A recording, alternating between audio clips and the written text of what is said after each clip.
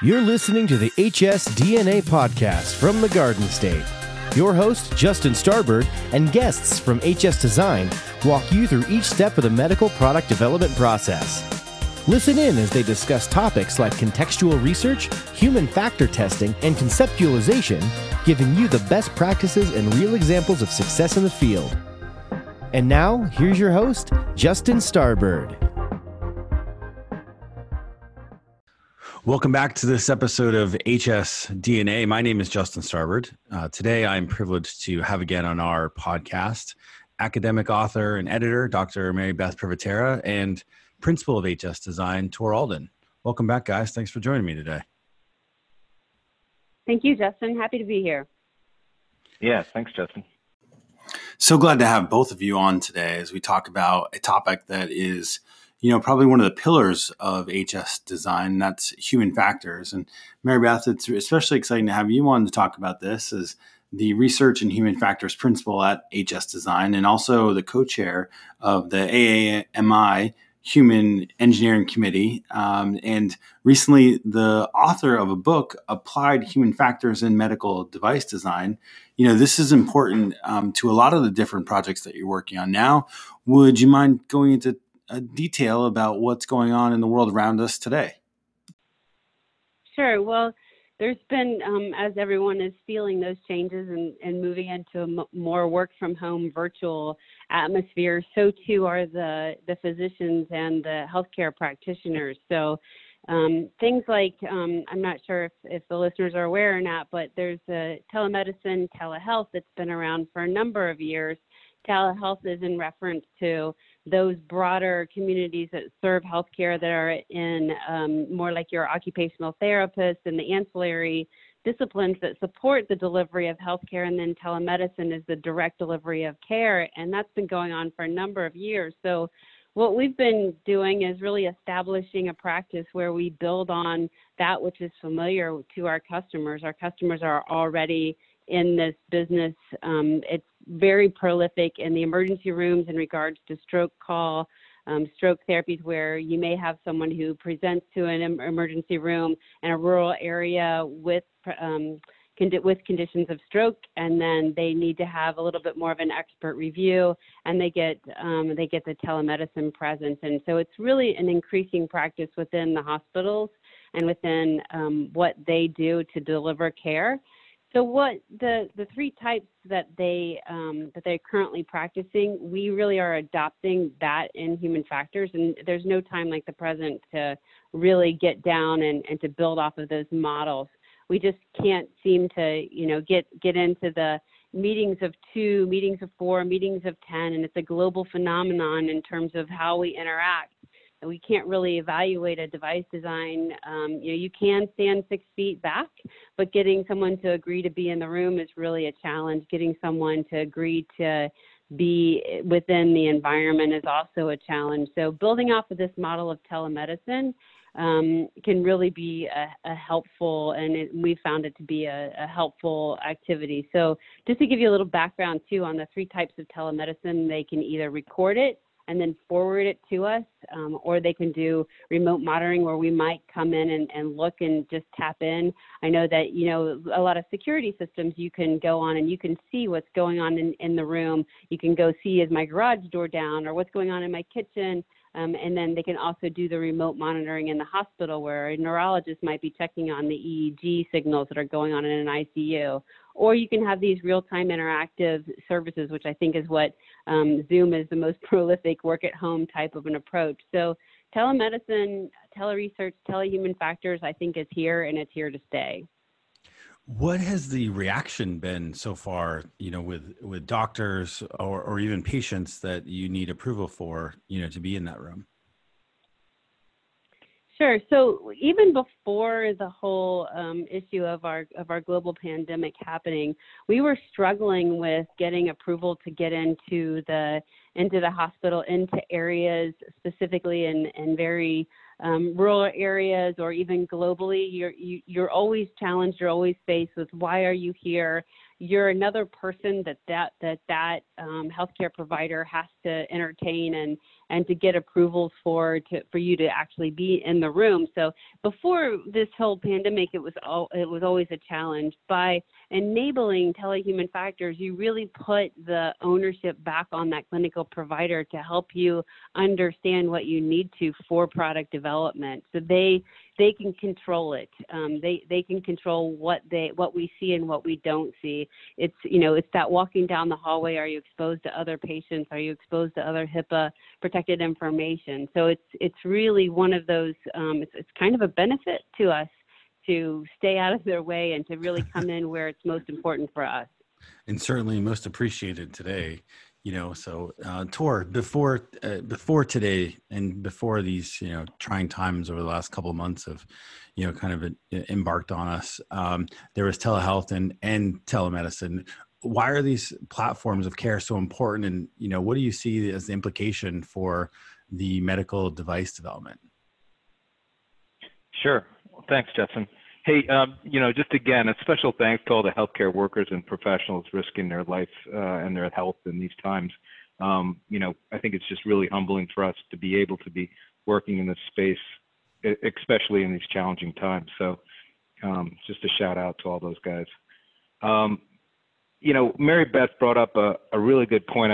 Before we go into that, I just wanted to kind of add on to. She brought up the challenges that we're already currently we're seeing. Pre-COVID-19, we were seeing challenges of getting into the hospital doors. 10 years ago, it was really relatively easy to get into a surgical procedure or scheduling, formative or summative validation studies. And, probably the last couple of years, everybody's realized that it's not that easy. We've had to go through our own recruiting channels. We've had to develop relationships with hospitals. Now it's not, now it's even harder. But if you think about it, we haven't really changed or modified our processes since that 10 years ago when relative to, the actual recruiting and getting into the space. Yes, we've updated our processes relative to 1345 and all the ISO documents. But it's really kind of, interesting now that we have a chance to almost pivot and really kind of rethink how we would want to do it better. And basically to your question, there is a real need right now for R&D and product development to keep moving forward. We're in a national emergency. Urgent products, yes, they can get specially fast-tracked and expedited through the FDA, but the majority of the medical devices aren't really subject to this. And we see that, we need to help our clients work with the FDA and have figure out a way to keep the process moving. And I guess, otherwise we risk shutting down the pipeline, which is going to be extremely challenging. And I guess, just to kind of add on to that is that with ISO 60601, which is primarily electrical equipment, and 6110, which is lab equipment, their requirements now mandate FDA guidance of IEC 62366. So we basically have fought for that. They bought into it. And now it's all, it's in these processes, but they can't get approval unless we can figure out a way to get human factors to figure out how to do this virtually. And that's the important part of this whole thing, and the urgency. Yeah, the urgency is paramount, especially with the need for so many of these things to be commercialized and used. So what are some of the significant, benefits, I guess, and or challenges with telehuman factors? Sure. So one of the biggest challenge that we have right now is really in the amount of foresight that it takes to get the final summative study, the human factors validation. So in 62366, you'll find language that you have to have the right setup, you have to have the right environment, you have to be able to observe your users, and that's almost always done as a simulated study where your research team is physically interacting with the user and watching it. You also have the user using the actual device that they would upon market release. Well, if we take that to a virtual situation, which we can do, take it to a virtual situation, there's nothing in the guidances from the FDA, and there's nothing in the guidance from 6366 that says that that is an allowable situation. So it's one of those where, unless you've had the forethought to put that into your protocol, that this is how it's going to be conducted, and get that pre-approval, you run the risk of it not being accepted at the end of the day. Now, the good news is that the FDA is in the same boat that we are all in, and they're working on guidances, and they're trying to they definitely have empathy for the industry in regards to how do we keep the pipeline moving and how do they move forward with protecting our health, and we keep on innovating, because that's really truly how we do it. We do have more influence and improve our health overall. So they're working on it, but there's no quick answer for the validation studies. Now, the other good news is that for all of the studies going up to that point, you can conduct them virtually, and in some instances it would make sense to conduct them virtually, because I can get much more of a global perspective, or I can reach places that I wouldn't ordinarily be able to reach, where I can get into the remote areas of the country and get a little bit broader viewpoint. The challenge that you face is that you typically only make 2 or 3 prototypes, and without that physical interaction, it's difficult to really predict whether or not there's going to be a use error or how they're going to behave with it. So it really gets down to instructions for use can be completed. You can make more prototypes and then take a little bit longer to do it, where you send out that prototype, have a virtual session, retrieve the prototype, and then send it to the next one. So you can still do it. It just may take a little bit longer in your schedule, so that you can build that into your timeline to conduct it virtually, which is, I think, where we are today. Sure. Yeah. I would just add on to that a little bit, in that it's sort of it depends world out there right now. And that's, I think if you have a fairly simple product, or class 1 or even a class 2, 510K, for example, to Mary Beth's point, we have already a process in place. We can do that.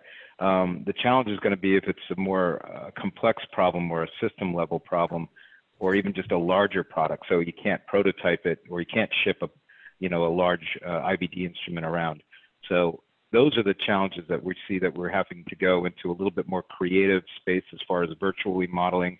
So a lot of the advantage that we see, and I guess I'll add this to our good news column, is that because we're interactive with industrial designers and UI developers with the human factor group together, we're collaborating to create these models that can be shipped to users virtually, and to figure out a way to sort of mitigate those risks that we had.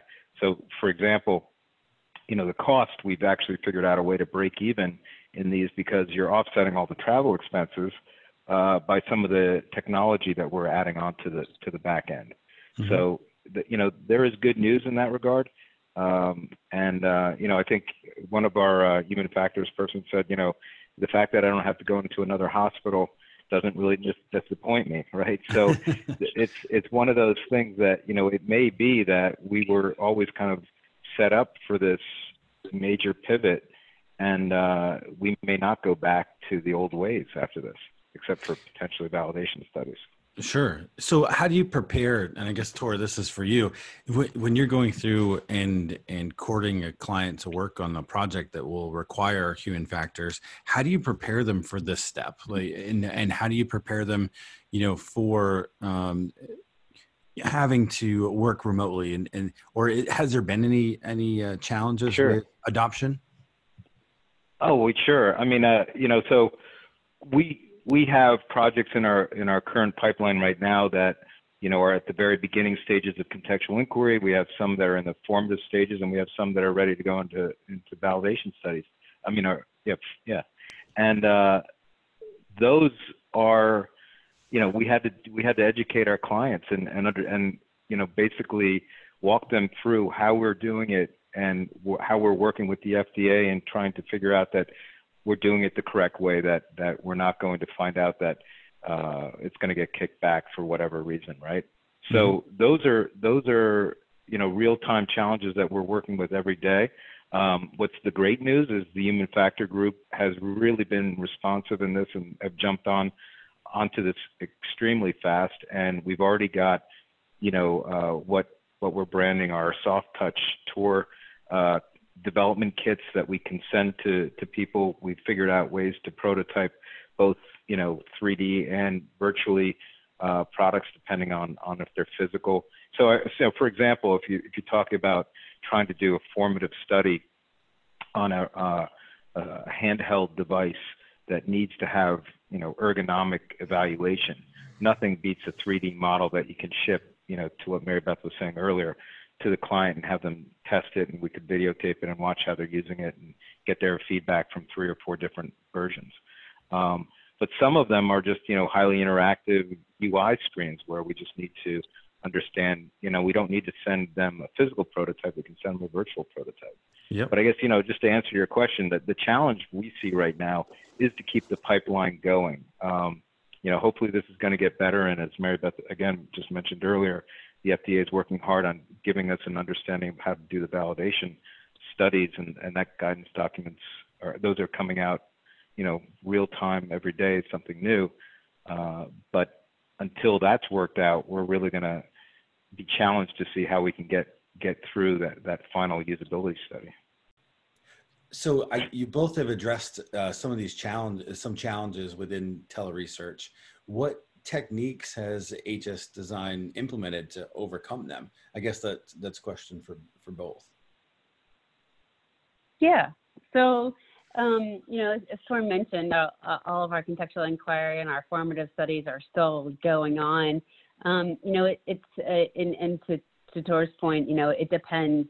So some of the techniques that we have, and as he mentioned, we do have a kit that we will send out to the providers if we're doing some contextual inquiry in the hospital, which is basically plug and play. So it's a 4-step methodology that they get this in the mail. They understand how to use it because it's got good instructions in there. They turn it on and we're good to go. We're able to either, again, following that telemedicine model, allow them to record what they want us to see and then share that later, or for them to record real time, or for us to come in and monitor depending upon what we need to do. So they've been very responsive in accepting that. They appreciate that it does not hinder them from doing their day-to-day, and it makes it a seamless process for us to collect that data. In other ways that we've done it is to look for opportunities to build multiple prototypes, send them out, schedule meetings. It's a little less efficient on the prototypes for the formatives, because as Tor mentioned, there's nothing like holding something physically in their hand, and you have to package up the boxes and remind the users, please don't open until we're on the phone, that type of situation, to get into that so that we can understand what their first impressions are for the reviews. But with the right instructions and the right details, you can certainly do a virtual study. I know that Tor, I know that we've done some virtual models. So why don't you talk a little bit, if you could describe some of that? That's another good one.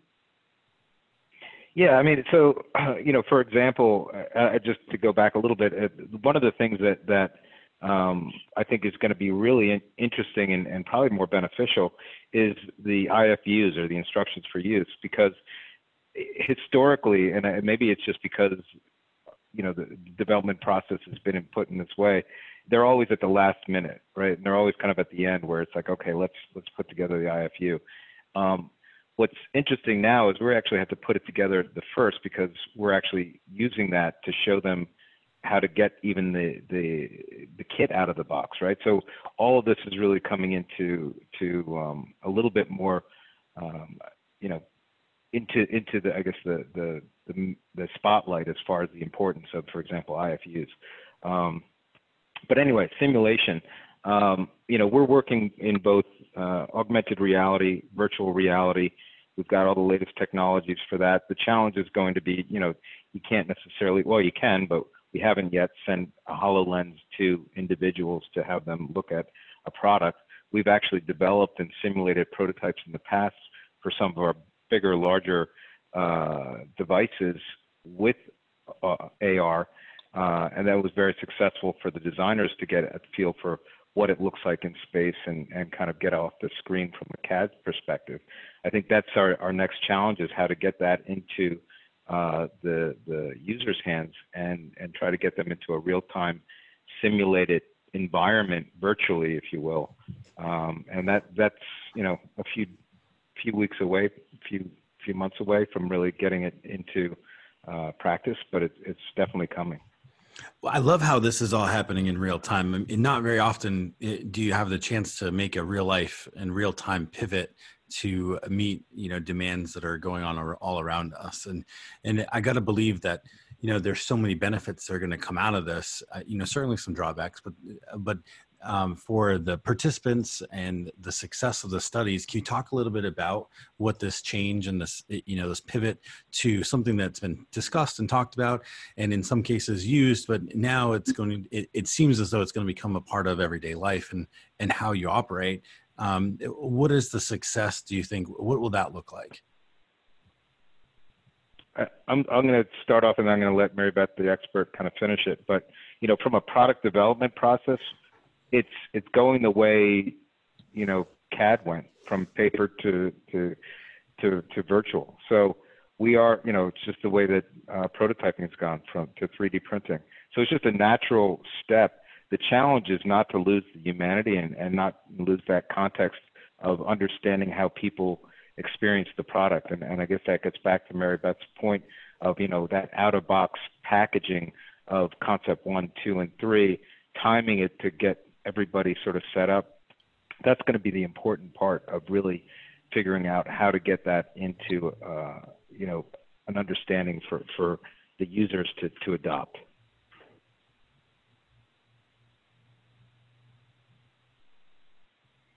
I don't know if I have anything to add.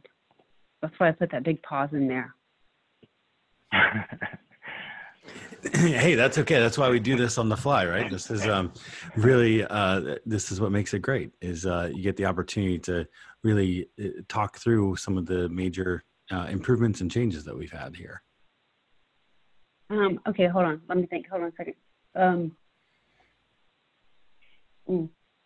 I think if I was a human factors engineer, I would be a little bit apprehensive because everything they've learned has always been about, you know, frontline human interaction, and now we're taking it out into, hey, you can do this off of a web portal. Hey, you can ask these questions remotely. Yeah. So it's really important to really bring in the technology, and that's why we've invested fairly significantly in some of the newer technology. So, you know, the camera technology, the out-of-box experience for these people to do it, to get it as close to real life as possible. The other good news is all these nurses, clinicians, doctors have all had to sort of force themselves into using Zoom and other, you know, web-based portals. So that learning curve is over, and so that again, we have it to our advantage. Right, because before this, they were not in their day-to-day. This wasn't a normal practice for their day-to-day. In fact, I know that whenever we've done the recruiting for nurses, and you say, well, how are you trying to recruit them? And if they say email, then we know, you know, nurses are really not on email. They're not checking their email. So that is truly one of the long-standing impacts from all of this. You know, I think the other part of it is really using technology within human factors. So in some instances, depending upon the form factor of the product, you may not be able to see the user interface. Like if it's if it has a handheld display, it's very difficult for an observer that's you know, even standing 2 or 3 feet away to see what's on the screen. But we've introduced technologies, you know, spy glasses, or your eye tracking glasses that you'll put on that can actually, you know, look at that user interface. So there's be much more of an uptick in the acceptance of a user putting on this technology for the formative usability studies, because that enables us to see what they see and to experience it in their, as they go through their job. So there's going to be much more of an appreciation for that technology and what that does for us.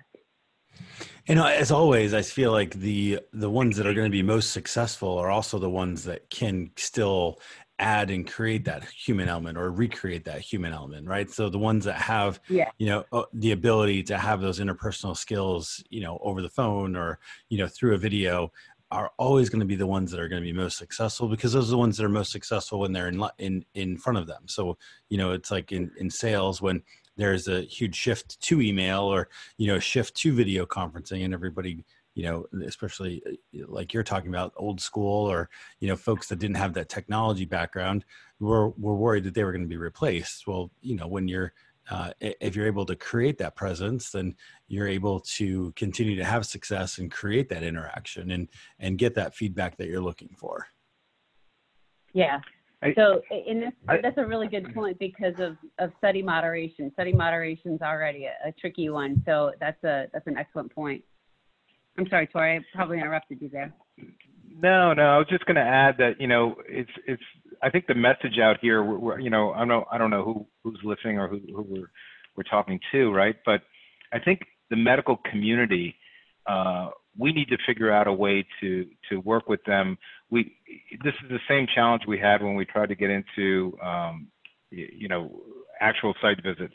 The conversations were always, well, how do we educate the medical community that this is an important thing for them to get the latest and greatest equipment? They're the ones that are going to have to invest a little bit more now with this virtual and social distancing to help us make this work. So it may be that they need to get their IT manager involved into the recruiting mix, where they're the ones setting it up so that the Wi-Fi to the spyglasses are connected correctly, so that nurse or doctor doesn't have to spend a half an hour like you or I would setting it up prior to the test. Those are the type of challenges I see that are still coming and that we're still facing.